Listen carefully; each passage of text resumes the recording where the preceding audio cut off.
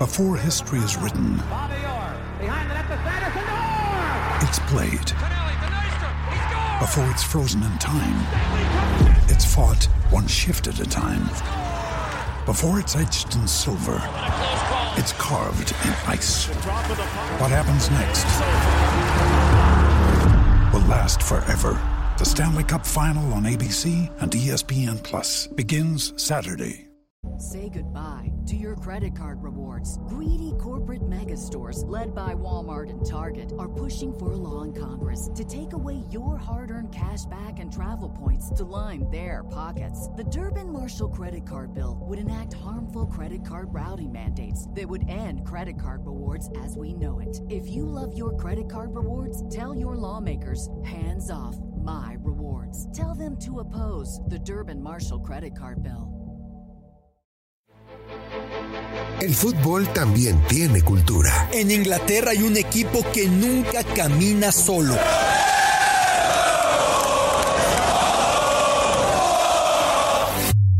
En Argentina se vive el fútbol con una pasión única. En Brasil se juega con ritmo, con ginga, algo tomado de la capoeira. En México lo disfrutamos con nuestro muy particular folclore.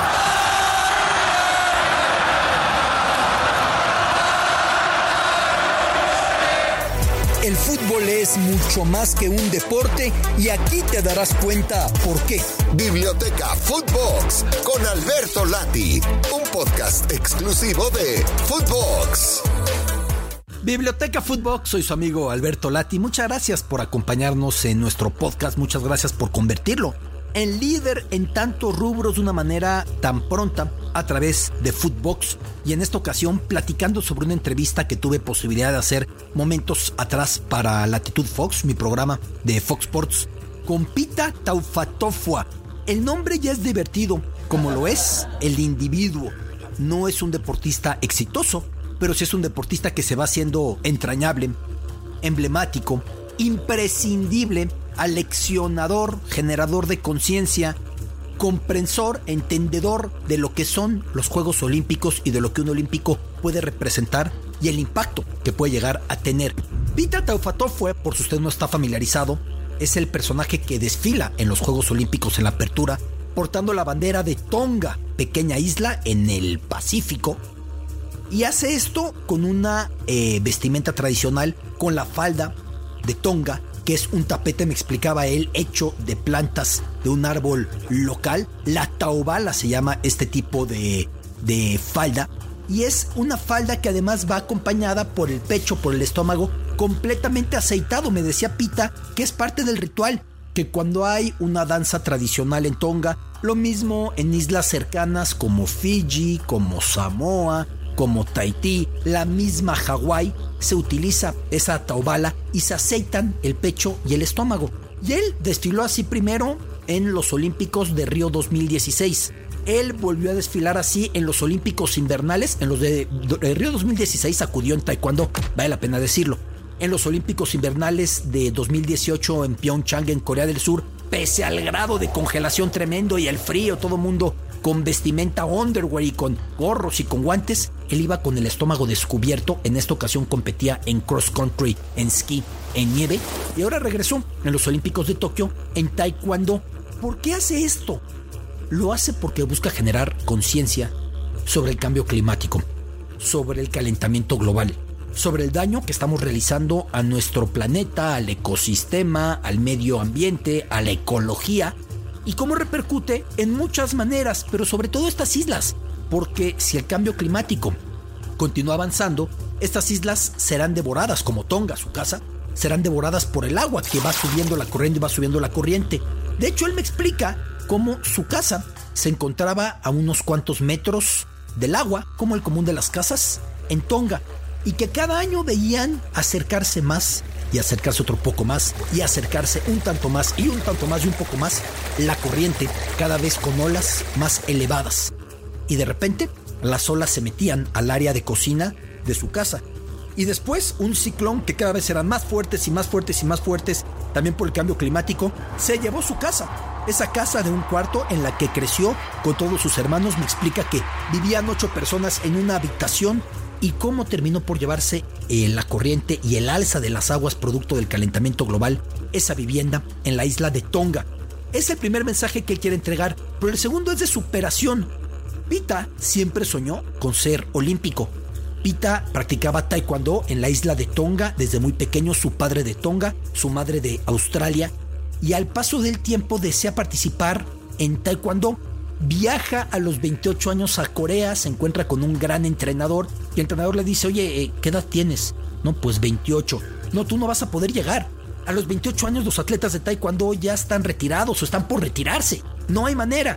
Él me comenta que nunca le ha gustado que la gente le diga lo que tiene que hacer de su vida, lo que tiene que hacer de su camino, y que más se empeñó en llegar y logró llegar a los Juegos Olímpicos. De una manera ya muy veterana, logra aparecer en el olimpismo. Nada menos, porque él nace en 1983, nada menos que lo consigue para los Juegos de Río 2016, con 32 años. Es su debut. No conforme, 2 años después, cambia de deporte. Y esto es algo rarísimo, porque pasa al esquí cross country, que es una de las pruebas más demandantes cardiovascularmente. Y me explica, no ha habido nieve en Tonga desde la era glacial, miles de años, y yo me empeñé en acudir a unos olímpicos invernales porque quería dar ese mensaje y eligió el deporte más complicado. Para alguien de su corpulencia, él compite en taekwondo en el peso más alto, él pesa 100 kilos, es muy fuerte, es muy grandote, pues no era el deporte natural, y él quiso ir y consiguió dar la marca para calificar. Y después de esto pretendió ir a Tokio en kayak, un deporte además muy vinculado, el remo, a lo que pasa en el Pacífico, en su isla. No logró calificar y sí logró hacerlo otra vez en taekwondo. ¿Qué pretende ahora? Lo que me dice Pita Taufatofa es, primero que nada, él tiene que seguir yendo a olímpicos y portar esa bandera. Me dice bromeando que si hubiera una competición de portar banderas, él ya sería la medalla de oro, sin duda alguna. Es lo que más acuerda a la gente de Pita desde Río 2016. Él quiere seguir yendo para generar conciencia por la ecología, por el medio ambiente. Él quiere seguir yendo para demostrar que el ser humano es capaz de hacer lo que se proponga y que nadie te puede decir lo que no vas a conseguir. No le pesa que aparezca en los periódicos decir Pita Taufatofa quedó en último lugar, Pita Taufatofa eliminado a la primera, Pita Taufatofa terminó en ski cross country tanto tiempo después del medallista. Le tiene sin cuidado. Él compite contra sí mismo. No descarta acudir a Beijing 2022, que va a ser empezando el próximo año, en febrero. No descarta ir a París 2024 en más de un deporte. Por ahí está intentando acudir en taekwondo y en kayak. Lo que él quiere es repetir ese mensaje. Podemos ser lo que queramos ser. Podemos hacer lo que queramos hacer. Nadie nos va a venir a decir esto sí o esto no. Y sobre todo algo que me repite constantemente. Cuando tu mente, cuando tu corazón, cuando tu alma, cuando todo tu ser se encamina en la dirección de tu sueño es posible.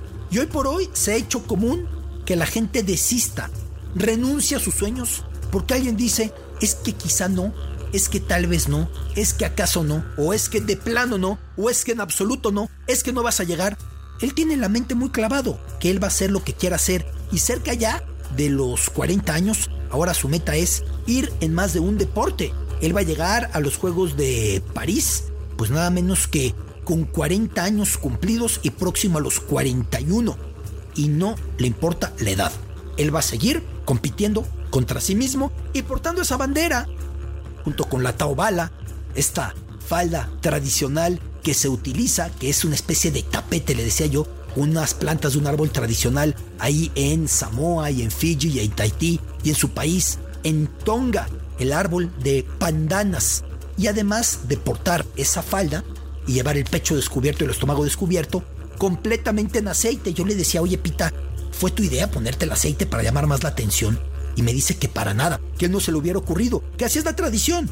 Y que si alguien fuera a una festividad, a un momento ceremonial, a un momento tradicional en su islita, en Tonga, tendría que ser así, porque esa es la tradición. Así se visten, una falda muy parecida a la que usan los hawaianos, la cultura hawaiana, pues por el vínculo, siendo parte de Estados Unidos, mucho más presente en el contexto del cine y de la cultura, pero también evidentemente Tahití pensando por supuesto en el arte de Gauguin, el gran pintor francés, y también Fiji, también Samoa y naturalmente su país, Tonga. Es Pita Taufatofua y me pareció pertinente dedicar este podcast, esta edición de Biblioteca Footbox, en Footbox, a él, porque no es solamente el acudir a diferentes deportes, no es solamente lo que ya es un enorme mérito ser olímpico de verano y de invierno, es también el mensaje que Pita Taufatofua lleva por la ecología y por el medio ambiente. Biblioteca Footbox, gracias siempre por acompañarnos en este podcast. Esto es Biblioteca Footbox, un podcast con Alberto Lati, exclusivo de Footbox.